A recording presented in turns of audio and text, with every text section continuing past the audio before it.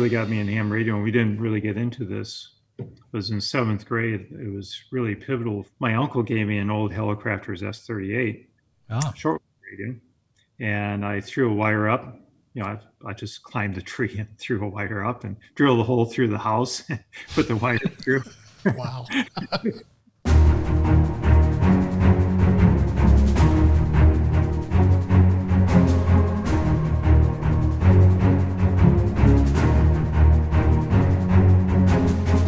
Hello and welcome to episode 12 of Hamdom Thoughts, a podcast about ham radio, electronics, software, and tinkering. I'm your host, Dennis, FCC licensed amateur extra radio operator, call sign AI6XG Dan. Today we talk with a ham friend of mine, AI6XG Dan, who lives in the northern part of the greater Sacramento area, just like me. Dan is a hacker and a tinkerer who creates his own microcontroller-based gear. He also plays with radio on the mountains with summits on the air and Morse code. I met Dan at the CW Ops CW Academy class, Level 2, and also at a local hamvention, which we call Pacificon. Later, he actually helped me on a Soda Peak, my second ever. Let's talk to Dan now. Stay tuned.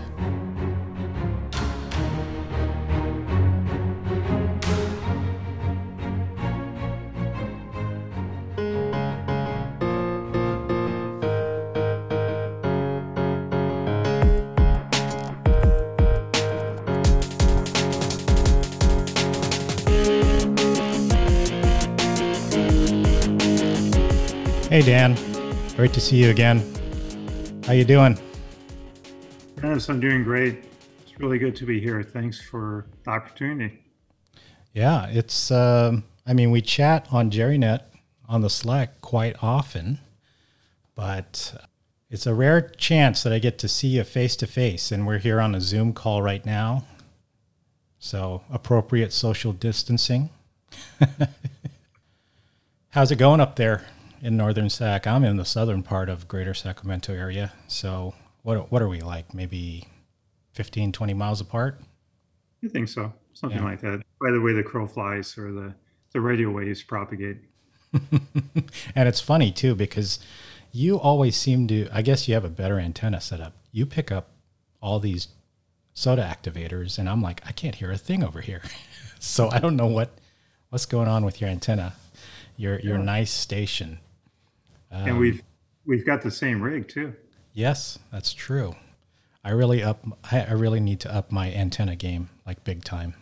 Thinking of throwing a longer wire on my end fed and just putting it higher up so that I'm able to pick up people better. Yeah, I think higher up is the key there. We'll talk about it. Yeah. So Yeah.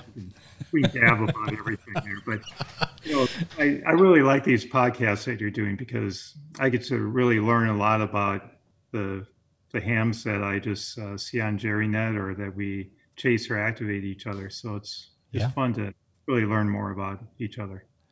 Yeah, well, I wanted to talk to you in particular today because I wanted to get your perspective on just being an active maker and hacker.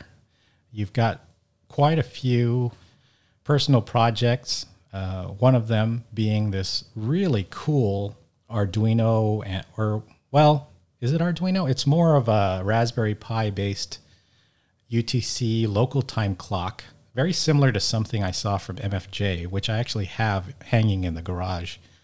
But this one is powered, it's updated through the internet, and it shows me both UTC and local time. And you built this thing from scratch. But before we get into all that, let me give you the opportunity to talk about yourself, your interests, the maker space, just your background. So why don't you tell us a little more about you? Yeah, sure. So, I'm not from California. I grew up in Wisconsin, and I was there through my undergraduate. So I went to school in Wisconsin. And, really, I've been interested in making stuff, I think, from fifth or sixth grade, something like that. And, early on, it was really more about tearing stuff apart and learning about it. And then I started just building things, and it was fun. Yeah, it's an interesting story. When I moved from Wisconsin to my first job, I had like 20 old TV chassis in my basement that I had to get rid of because that's what I used for all my parts and just to learn. So it was good. So yeah, so went to school in Wisconsin. My education really wasn't engineering. I was applied math and physics as a major, and it was a combination degree like that. And I took some engineering, but the engineering was in semiconductor physics and semiconductor processing. So as an undergraduate, I was making integrated circuits. So that's the industry I went into was semiconductors. So Wow. we were making the chips that makers use to make things. Oh, So I think that's cool. yeah, it was something that I wanted to do since seventh grade. It was I it was a really fun time to do. So what I really did was I worked in the quality and reliability aspect. Um, Adam is a quality engineer, so we have some common things. Hmm. Adam K6ARK. And especially at the beginning of my career, I worked in failure analysis. So when devices did not work in our lab, we would strip them down and figure out why they didn't work. And that would, a lot of times, you'd have to go down to the sub transistor level and figure out what was wrong. So that was a lot of fun. And part of what I did was I had a lab that I put together that we had scanning electron microscopes so we could look at the parts in really high resolution and magnification. So really And getting down in there and really blowing up the image of these circuits, huh? yeah, yeah. So either we would strip layers away and look at the metal contacts or the individual transistors, or we'd even cross section. So if we had a particular area that we had concern about, we would just cross section into that area and we could look at the various aspects of the structure. Yeah. And I also did some work on real high sensitivity analysis of what kind of elements were in the chip. So part per million, part per billion type of Oh, analysis. wow. So that was fun, but it was what I learned in school and what I really liked. But ham radio really taught me the engineering, the electronics portion. So I could in school learn about the physics and how the devices actually work at a subatomic level.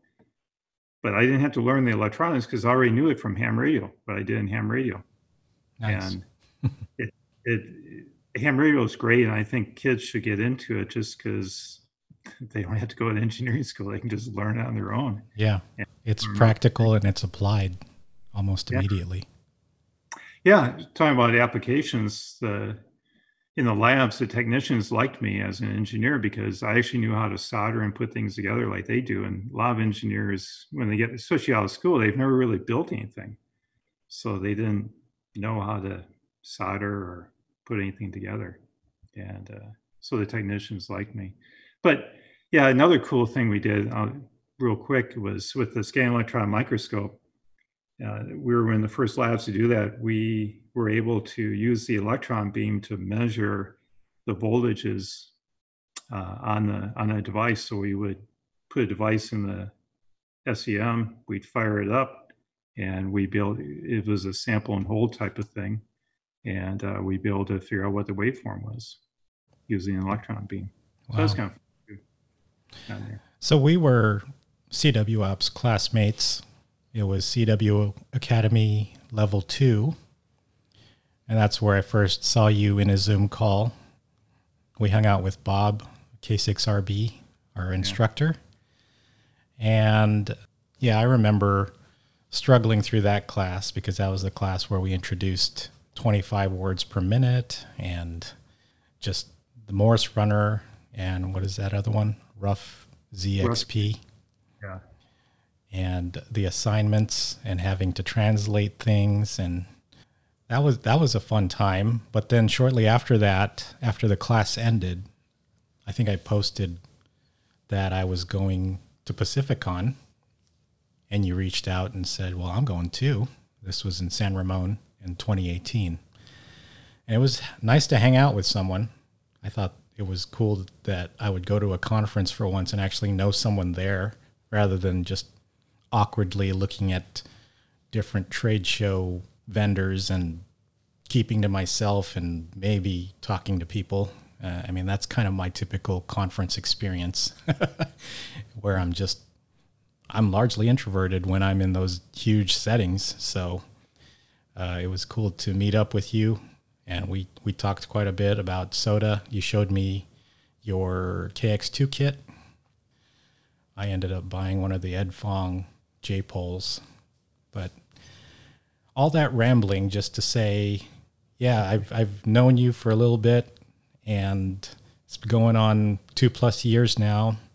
And we also went on a trek together up Rag Ridge. But before we get to that little interesting thing, I wanted to ask you how you started off in Summits on the Air, and also how that ties into your CW operation and your attendance in the class. Yeah, well, maybe we can start even back. I've been a ham. I first got my license in 1973 or 72, something Oh, like that. wow. Yeah, so I'm a really old guy. So I wasn't even born when you became a ham. Yeah, I know. Just I don't want to emphasize the OM aspect, but just pointing that out. Sorry, Dan. So, that's okay. I'm the old man of JerryNet. I know that. So it's all right. I don't think anybody else. Most of the guys would probably. So, but back then, when I got my novice, it was 5 words per minute, and I my first transmitter was a little single tube transmitter, and then I built a 2-tube transmitter. And, okay. Yeah, but I was also doing work with transistors and all that, but it was kind of fun to do that. But then after I was novice through college. And then when I first got my job, my boss was a ham also. And he convinced me, he actually tricked me into going down to the field office, FCC field office in Dallas, and taking the 13 words per minute code test. And that's when I got my advanced class. And, I was on CW for quite a few years. And then as soon as I got my advanced, I put the key away and just did single sideband. I remember when 13 words per minute was such a daunting idea. Yeah. I mean, even the 5 was scary to me. But this was all, I was getting into it after all of this had passed. But I also like to know what my predecessors went through. And so I was reading about the 13 words per minute requirement. And I was like, can I do that? And it just seemed so impossible for me because I was struggling just even catching one letter at 5 words per minute. Yeah, and 13 words per minute when you got the little FCC guy watching you as you're taking the exam. Oh yeah, yeah. It sounded like it was 23 words per minute. Some test pressure there. You got someone over your shoulder. But fortunately, at that time it was multiple choice, so you would just answer questions like, I remember as a 5-element Yagi was part of the thing that was sent to me, but I only got like the 5 and the EL and maybe the AGI, but it's close enough that I could answer the question that it was a 5-element Yagi, so it was good. But, and then later I was doing single sideband, and then in the mid to late 80s, I just kind of set everything aside and I let my ticket lapse. And so it wasn't until I was at the Maker Faire in 2017, I said, there was some volunteer examiners there, and I thought, well, I'll just sit down and take the test and see. And I passed general, and then I passed extra. And the nice thing was there was no code, but I still remembered CW. But the thing was, I thought, okay, now I got to start thing about CW. And I was still where I would write down each letter. And that's how I learned. Yeah. And that was the great thing about CW Ops is it really forced you to do head copy. And for everybody out there that's starting in Morse code, don't write down the letters. Just do a head copy, no matter how hard it is. Even if you got to take notes afterwards, head copy from the very, very start. And it's a really hard habit to break when you're used to writing characters down. And so for even those who don't know what that means, head copying is basically translating in your head, like as you hear the tones, the dits and das, you are kind of in real time. Well, not kind of, you are in real time associating that to letters. And then what Rob told us, our instructor in CW Ops, was that eventually patterns of these characters start becoming words in our mind as we hear combinations. And I'm still getting there, a few here and there, but not quite there yet. And that's probably because of lack of practice. I should be there by now. Yeah, I think it's like a foreign language. You just have to use it. And I can, like I can pick that up pretty easily. And some other things that we use during SOTA activations and chases, but other combinations can be hard. But anyway, so back, I got my ticket and I didn't really know what to do. And I'd been out of the Hamden for 20 years, 30 years, and things had changed. So the first 2 or 3 QST magazines I just devoured. I just read everything I could, and including the ads and just trying to get up to date. And I don't know how I found out about SOTA. I have no idea. It might have been some of Jerry's videos. I might have read an article about it, but as soon as I learned about it, I said, that's what I got to do, because I had already been hiking in the mountains a lot, and I really liked hiking. And I'm not as much of a hiking beast as Adam or Rex are. Yeah. But it's something that I really enjoyed. And I thought, that's gotta be the thing to do. So I bought a KX2 and I bought a QRP random wire antenna. Good companions, because you need a tuner with a random wire. And the KX2 had the tuner, at least I bought it with it. And it was sometime I had to go down to Joshua Tree National Park for a photography course. And it's like, I'll just bring the stuff with me. But there's a couple peaks in the national park, and I'll just go there. So my very first peak was Ryan Mountain in Joshua Tree National Park. And I got out there, and I had already known that I had to spot myself. But I was like, oh man, I've been or practicing Morse code, but I was still writing everything down. So I'm up on the mountain making contacts, and you know how it is. It's amazing. You spot yourself, and all these people are just on top of you. Yeah. And I've never been part of a pileup like that. So I worked myself through that. But that's what really convinced me that I have to get my CW back, especially since it was 30 years from when I really was using a lot of CW. So that's how I got the idea of going to CW Ops, and it's great. I recommend CW Ops for anybody that wants to get their Morse code better. Are you planning to join CW Ops Academy Level 3? If my CW Ops buddy Dennis comes with me. Oh, sure. yeah. I'll take that. Let's do it. Let's both sign up. I just, I need to really get back on the ball. But yeah, that's the one that we're in CWT quite a bit. And we will have to prove ourselves. What does it go to? 25 or 30 words per minute where we're... Yeah, I think 30. 30 words per minute where we'll be practicing in that speed. So that will be a workout. I remember those classes for level 2. I'd come out of them and I was tired.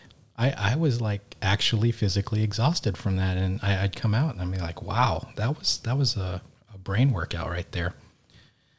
Oh, yeah, Morse Runner or the Rough Sea or whatever it's called.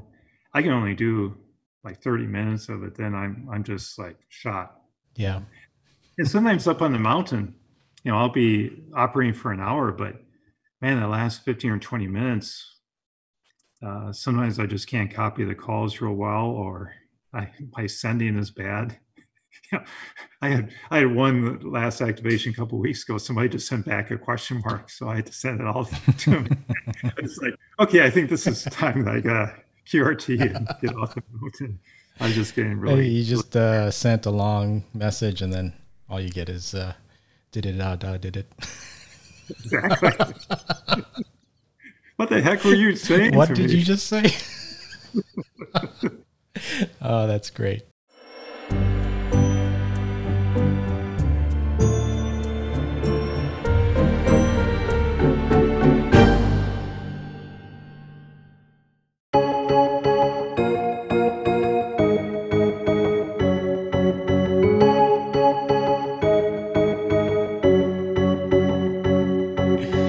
So I wanted to talk a little bit about our joint activation on Rag Ridge. Now this is designator W6/NC343, and we had been talking for a while now about going on a joint activation, and finally we pinned a date, and that was, I think, in February.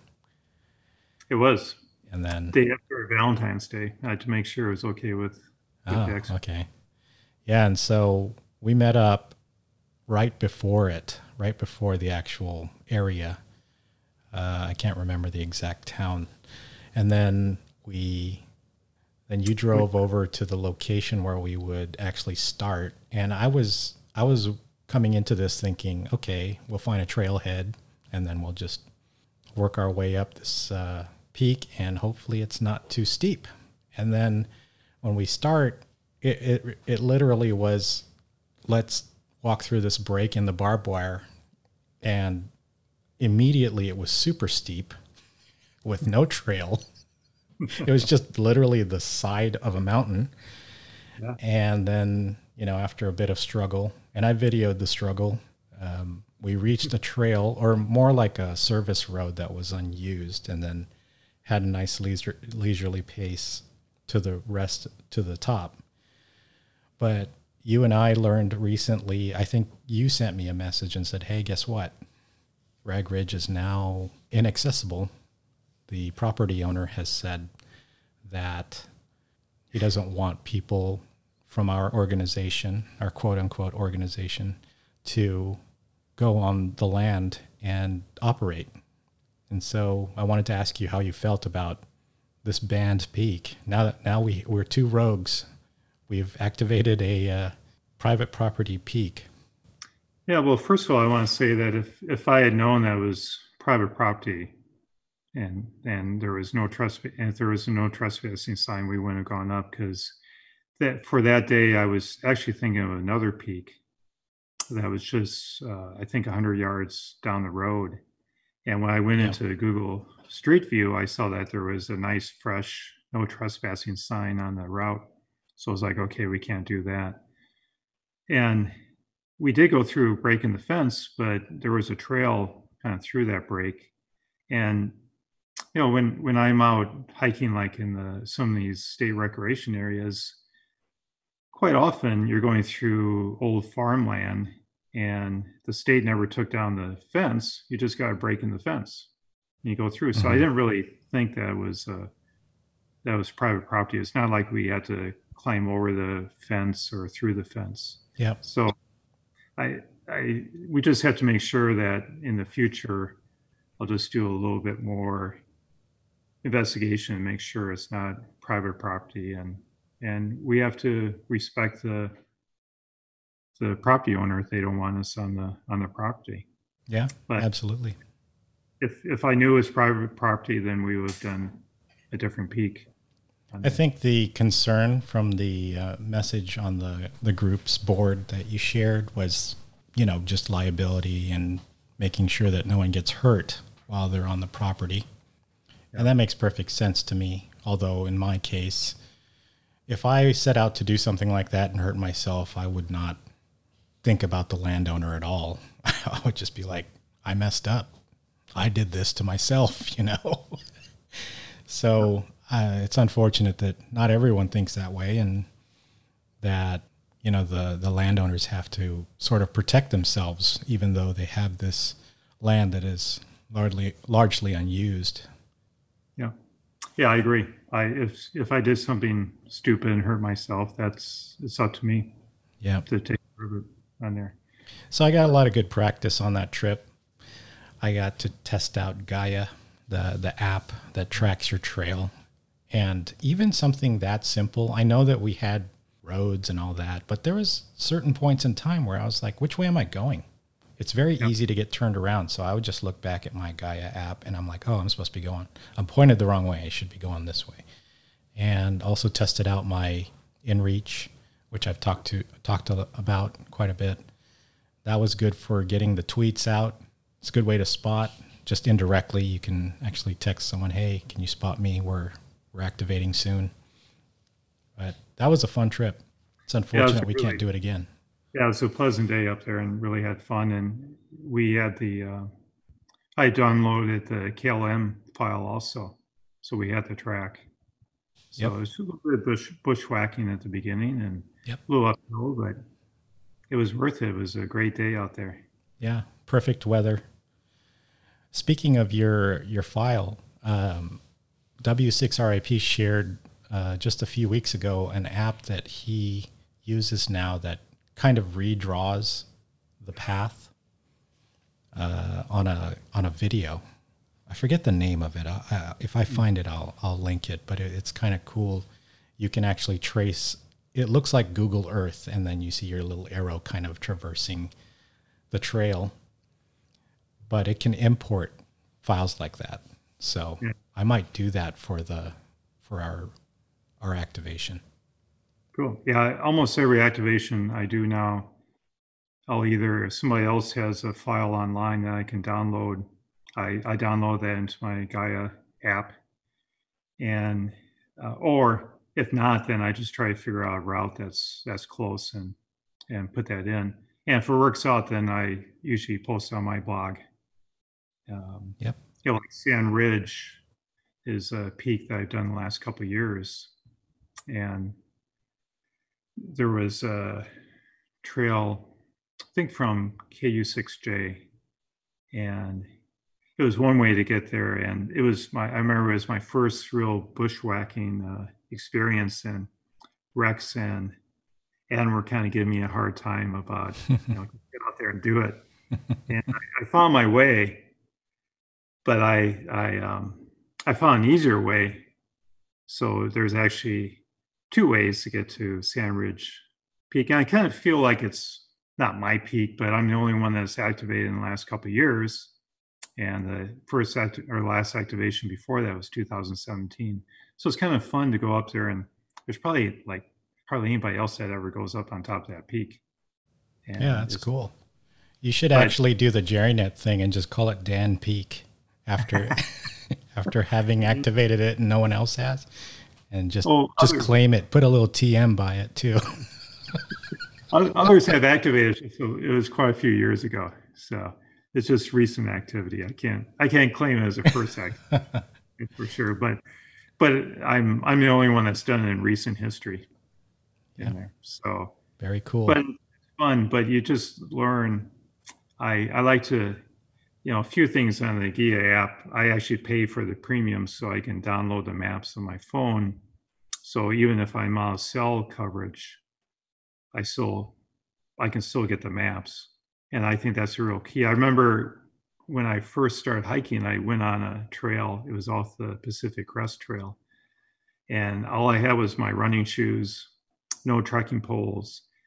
And it was, man, it was just really, really steep.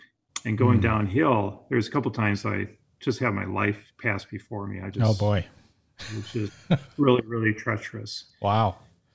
And I didn't know where I was because all I had was Google Maps and it wasn't on there. Oh, And okay. so I found my way back and I bought some decent boots.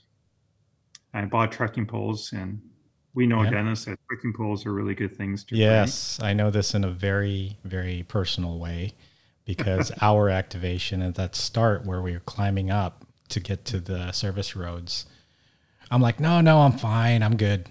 And you're like, you sure? Here, have one of my trekking poles. I'm like, I'm right. And then at a certain point, maybe 2 minutes in, I said, Give me that trekking. Give me both of them. yeah, I think I'll take that now. I am really falling over here and sliding a lot. And it was the kind of steepness that had all the fallen leaves on it too. So it was not only steep, but it was slippery because of the leaves.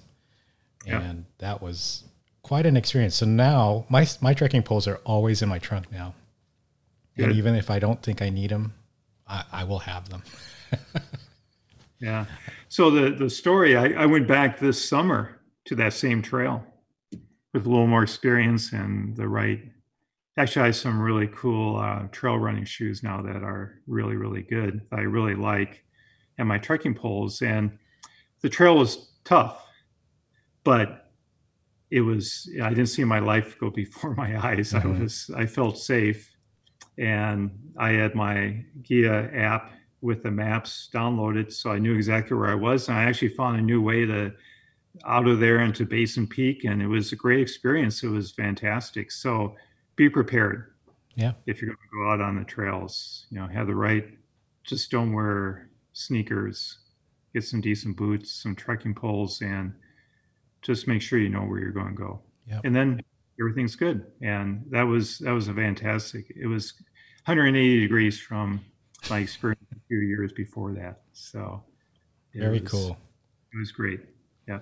So let me jump over to your remote station. I wanted to talk about that a little bit because, like you said, we have very similar rigs, but you have a very interesting remote station. Can you tell us how you conceived of that idea? It's literally, you don't see your rig at all unless you have to go to it. So tell us a little bit more about that. Yeah, in fact, you can see some photos on my QRZ page. So it all came down. I said to my wife, I'd like to put an antenna up, decent one. And she said, not in our yard. And my mother-in-law actually lives next door. And we have some acreage and she has some acreage. So it's the usual thing, just put it over in her place. So just put it over in her place. I like it. Yeah, and that's okay because I actually have Wi-Fi over there. I've Ethernet dropped over there and Wi-Fi, and so out of necessity, the Flex and I have a big IR from Stepper Vertical, and so I have the control box and a couple enclosures outside next to the shed. So obviously I couldn't be out there fiddling with the knobs and things like that. So the Flex is the 6400 is great. You can do whatever you need to through a LAN connection. That was fine, but I really didn't want to have the rig running all the time because basically when you've got to have it powered up so you can access it, whether it's through the Maestro or through Smart SDR. So I said, well, I'll just build something that will power the rig up and down. And fortunately, the 6400 has a connection on the back that all you got to do is give it is either a low or high to turn it on or off.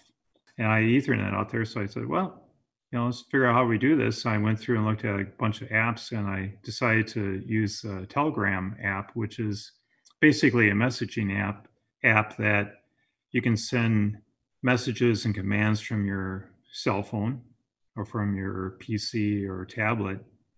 And they had an API, and people have written modules for Arduino and Raspberry Pi so that you can put the Telegram bot right on your Raspberry Pi and it will respond to the messages that you send to it.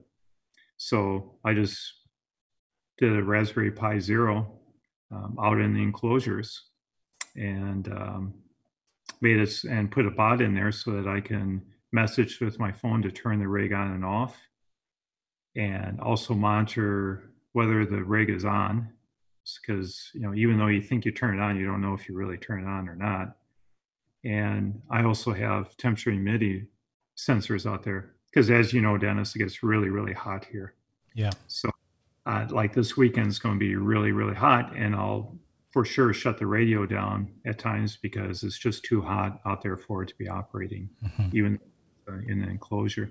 And what was really surprising to me was in the winter, because I do have some vent holes on the enclosure, the humidity actually goes almost to 100% in the enclosure when we have all the fog and rain and stuff. So I actually have to have the rig on most of the winter just to keep the enclosure, the humidity drier. So you're using the rig to actually reduce the humidity through its heat generation? Yep. Nice. Yep. Yep. I've always called ham gear modified heaters, because it's just like PCs, if you want the performance of an amp or a rig, you're going to generate quite a bit of heat as well. So Dennis, have you ever had use a tube rig? No, I have. Well, I've had the tube amps for audio equipment. Yeah. So I know that they do get pretty hot, but I've never worked with a radio that uses vacuum tubes. Yeah, that gets really hot. So, I mean, my first transmitters and transceivers were all tubes, and that's one thing I like to do is I rebuild and rework old vintage radios when I have time from my other projects. Yep. It's fun to do. So anyway, back to the remote station. So yeah, it works out well. I can tell what the temperature and humidity is from, as long as I have an internet connection. I can be on the other side of the world and see if my rig is up and turn it on and off. And there's a lot of IOs on the Raspberry Pi Zero. So in the future, I may be using it to switch antennas. Yes. One thing I want to do is I want to put an end-fed half wave up at 80 through 10, but there's a way of switching it so that it turns into, you can load it as a 160 meter quarter wave. Oh, okay. As long as you've got enough radials and stuff like that. And I've got the room that I can do that. And I just have some trees pruned and serviced. So I had pay the tree guys to shimmy up a tree about 50 feet. So I have a pulley and Dacron rope up there. So now I can hang my half wave up high. And that's what you want. Yeah. You want copper as high as you can. And I see that difference like on my vertical with the step IR, they've got the copper beryllium strap or whatever it's called. It goes up and down. And so like on 15 meters and above, you can put in a 3/4 wave mode. So you've got it almost fully extended up 33 feet. And it's really incredible how much better you can receive when you've got a 30 plus foot of copper in the air versus 10 feet. Yeah. And so it's pretty cool. And sometimes I'll have the antenna in the 40 meter configuration, so it's fully extended, and I'll be listening to somebody on 20 meters and I can hear them. But if I want to chase them, then I got to retune the antenna down to 20 meters and it's shorter. And a lot of times I just can't hear them anymore because it's not enough copper out there. It's not high enough. Yeah, so I'm really excited. Have you ever noticed if verticals in particular, because you say you have the big IR by Step IR or Stepper. I don't know how to pronounce their name, but it always Stepper to me. Yeah. Stepper. Do you notice more noise on a vertical versus a horizontal? That's something that I kind of noticed, but I wasn't sure if it was just my setup.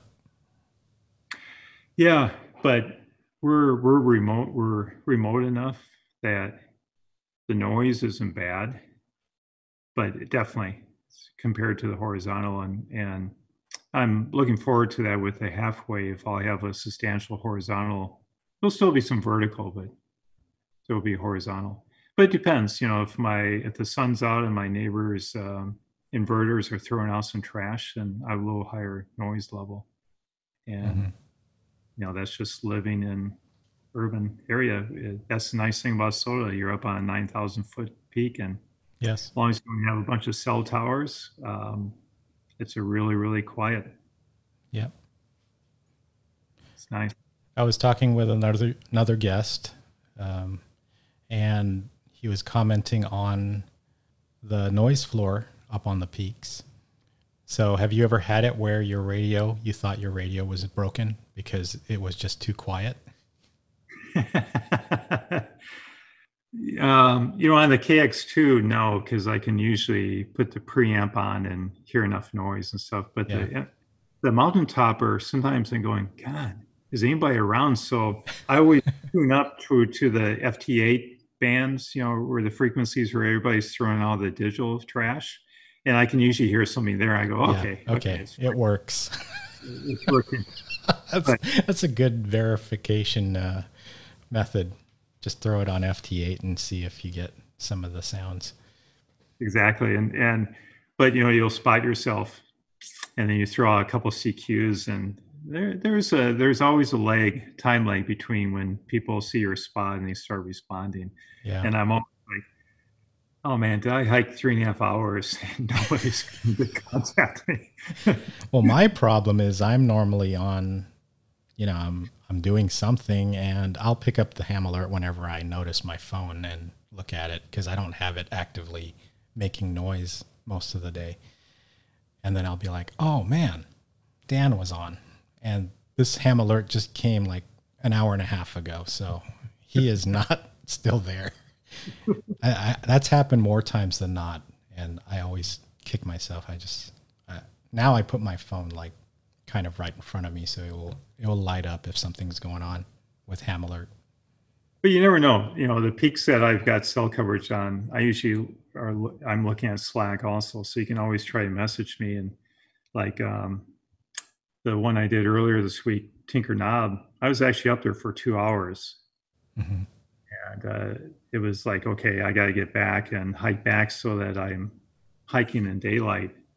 Yeah. But if I know somebody is looking, so you never know. Even if it's an hour later, I might still be up on the peak, and you can send me a message and just see. Yeah. But it takes a while to set up. But usually, I'm taking photographs when I set up, and when I take down, I'll just kind of. It's just so beautiful up there and cool. And like on Tinker, I could see Granite Chief, which I had activated the week before. And then you turn the other way, you can see Castle Peak, which I'm going to go and activate in another week or two. And then you look between those two and you can see North Star and the 3 peaks long North Star that I had activated. It's just fun. It's just so beautiful and nice out there.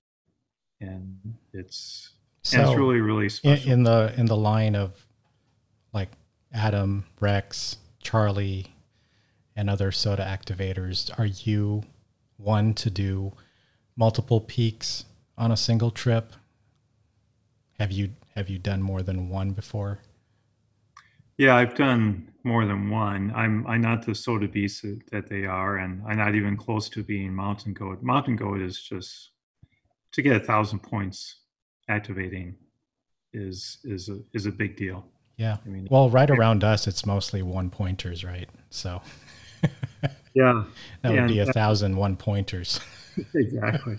And the peaks I do up in the Sierra are 8-pointers, so that's 125 point peaks. Yeah, still significant.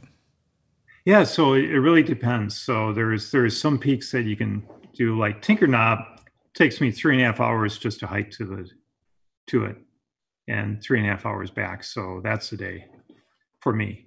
And I just do day hikes. I don't camp, and I probably should if I'm really a soda person, but I just don't.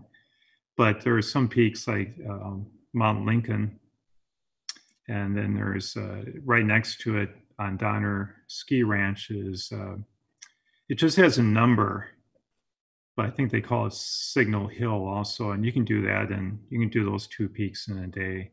Mm-hmm. And then the ones by North Star, is Mount Watson Road, and there's 3 peaks that you could do in a full day. I only did 2 because I was meeting my wife for our anniversary that weekend, so it was more important that I met her on time and Yes. spent the weekend together. And then, Priorities.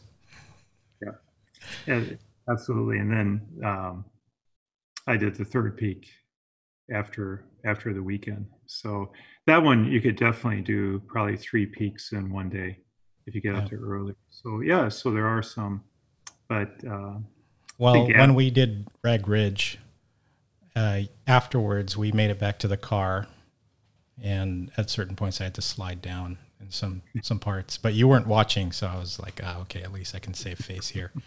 But then we hopped in your car, and you're like, I want to check out another entry point.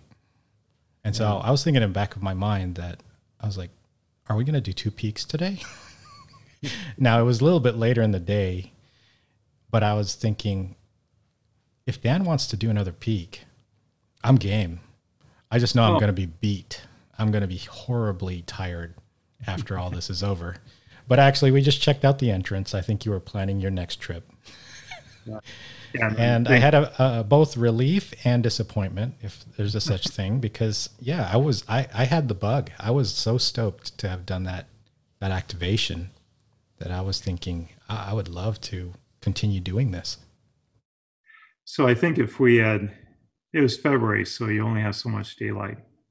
And I think if we had started a little earlier and maybe taking a little less time on Rag Ridge, we could have done both peaks. But Yeah. you know, for me, I like to make sure that I work all the chasers.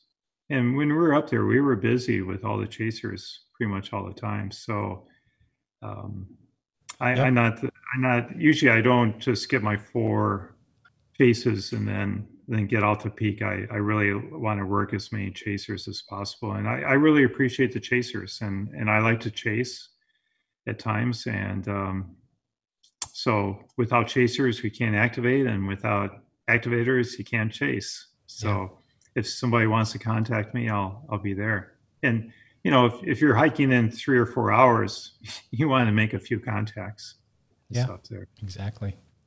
You're the one who told me that Scott was on another peak, and we both did summit to summit contacts, which I never thought I would do, but that was cool. Got him on Yeah. CW, and Yeah. yeah, it's weird when you're up there. Inevitably, there's someone else on another peak somewhere that kind of coincides. And I think that was in the afternoon. We were there like maybe 2 o'clock in the afternoon, which Yeah. in my experience is a little late for activators. They like to go in the mornings or early before the sun gets really hot. But again, it was February, so yeah, I guess that's normal. But Yes, it was you know, cool to catch Scott that one time. and it was great that we did that peak when we did because COVID came and pretty much shut things down. So Yeah, that's a good it, transition too. I wanted to ask you, how has COVID and the shutdown affected your operation in ham radio? yeah, there's a couple of things. I think there's good and bad. Um, the good thing is I actually start chasing more. So Yep. I, especially at the very beginning, I was really leery about going out and hiking a lot because everybody was home from work and they were all on the trails, and I didn't want to be on the trails with them. So I just stayed home and I would chase. So it really got me into chasing. So that was a good thing. Probably the bad thing, the makerspace that I belong to, they basically got shut down, and so you know I miss some of the people I used to hang out with, and I can't use. There's a period there, still a period that I can't use a lot of the equipment, and the location that was closest to me is shut down permanently because with COVID and Mm. everything, they just had to consolidate. So that was a bad thing. Yeah. Uh, Unfortunate. Yeah. unfortunate. And when I made your enclosure for the clock, there was like a 2 week period where we were allowed to use the equipment if we were fully masked and took all the right precautions, and it got shut down right after that. So you're lucky you got your So clock. I have a collector's clock, You have probably one of a kind. one of a kind, that's for sure. It's I, cool. The acrylic enclosure has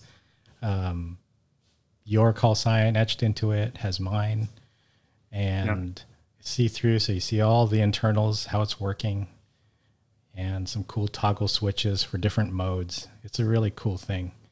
I will link your blog description and kind of process for making this clock in the show notes so people can see what it looks like. But yeah, I really appreciate that. That was more of the story behind that was it was kind of a barter, right? Between us. yeah. I got a really cool 3D printed paddle, which I use almost exclusively from you, the Yeah, I Danko. actually didn't even put it together for you. That's how bad I am. I just That's said, all right. I don't know when I can put this together. So are you okay with the parts? And you're like, yeah, I'll put it together. Sure. So I definitely think I made the better, I got out better in this barter trade Well, deal. a barter never ends. So Yeah. it But can be I continued. love the clock. It's great. And I have it and it's on. And every once in a while they'll say, okay, this contest is this time UTC. And I just turn my head, look at the clock you made, and I know when that will be or how far away that is. So it's really cool. And that clock project really came out of the makerspace. They had a bunch of parts that were given to them, and the kind of head tech guy said, "Well, these look really cool. How do you use them?" And that was the big LCDs. And I said, "Oh, I'll figure it out." So, so I did, and had some fun with it. Yeah. Really cool. So any advice you have for people? Anything you want to mention? Oh, well, make sure you check for private property before you do a soda activation. One thing. Yes.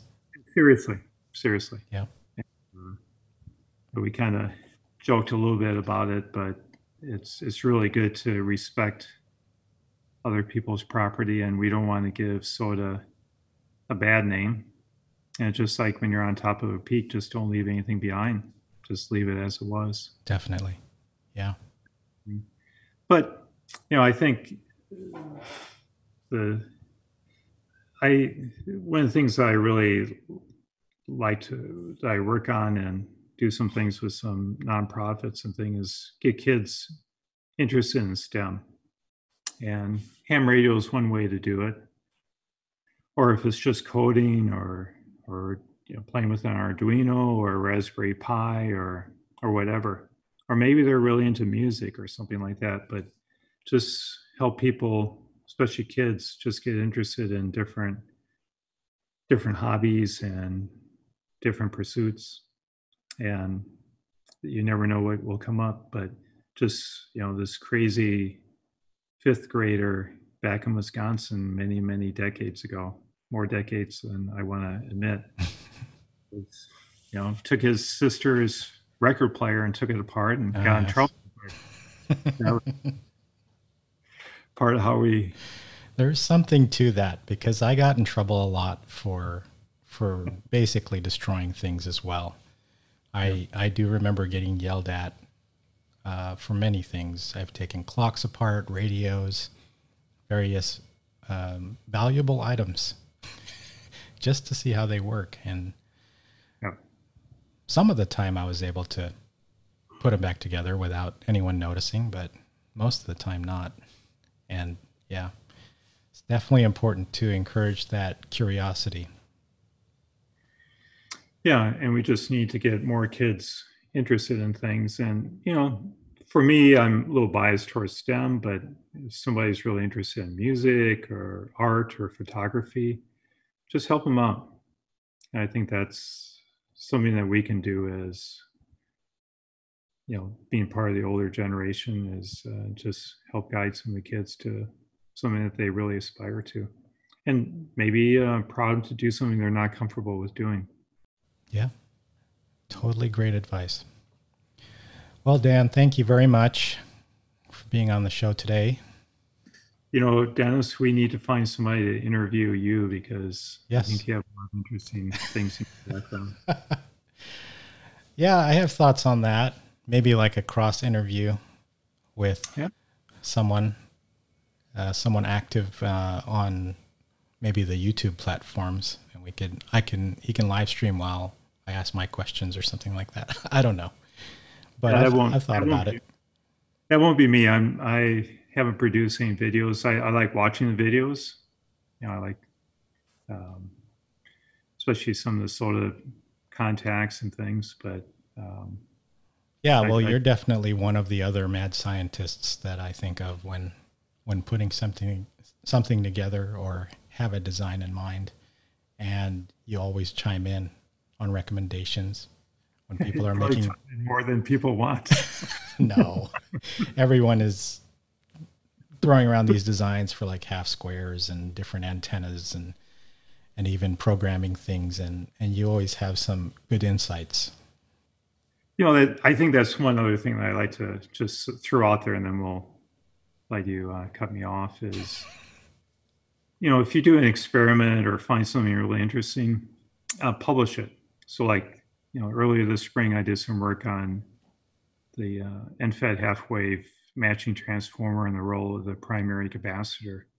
And this, you know, the YouTube videos are great, but a lot of times it's just good to have the data and the conclusions. And, you know, I just recently got a comment on one of my blogs from Danny of My Antennas, E73M. I mean, that's a great call. Wouldn't you like to have a call E73M? Yes. Said, hey, that's great. You're missing some data, so I got to do some more data. But I think it's really important that if you build something or have an experiment, publish it. And actually publish the data and your conclusions so people can look at it and maybe reproduce it or have some questions or add to it. Yeah, definitely. All right, Dan. Thank you very much. Thank you. I'll catch you on Slack. 73. 73.